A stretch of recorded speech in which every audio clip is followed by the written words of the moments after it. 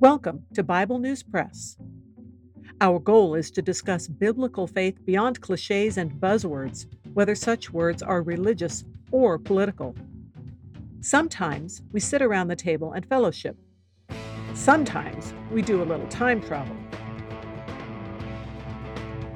It is all part of our journey with our Abba Father, who has given us the key to life. We do it with Jesus, and we do it together. Welcome. Hi, I'm Laura, and recently our time traveling news reporter has been to Genesis chapter 30, and so, reported by Bible News Press via the Genesis Review, we have Study Reveals Benefits of Eating Mandrakes.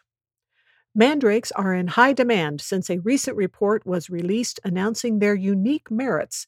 A group of scientists, funded by the nutritional supplement company People Want Miracle Cures, more conveniently known as the PWMC, has published data showing that fruit flies eating only rotting mandrakes have higher rates of reproduction than those fed only bread and water. There was also evidence suggesting that the fruit flies eating mandrakes had lower rates of cancer, could solve calculus problems more quickly, and could leap tall buildings with a single flap of the wings. Previously thought to be just an ugly invasive weed in wheat fields, the plant got new attention when women began taking it to increase fertility. Based on this, PWMC sought out some unemployed researchers to run experiments that could verify the plant's extraordinary properties. Accounts that the plant's derivatives are hallucinogenic are dismissed by PWMC as unscientific anecdotes growing out of superstitious rumors.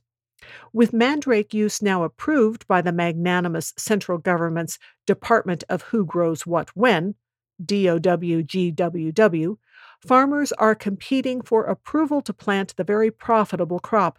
They are well aware that the window of opportunity may be short. Already, husbands of women taking mandrakes are forming support groups. They are exchanging ideas about how to discourage mandrake consumption. One of the first to head up such a group, Jacob Isaacson, owner of Jacob's Sheep and Goats, has been very vocal about the turmoil that mandrake usage has caused in his household.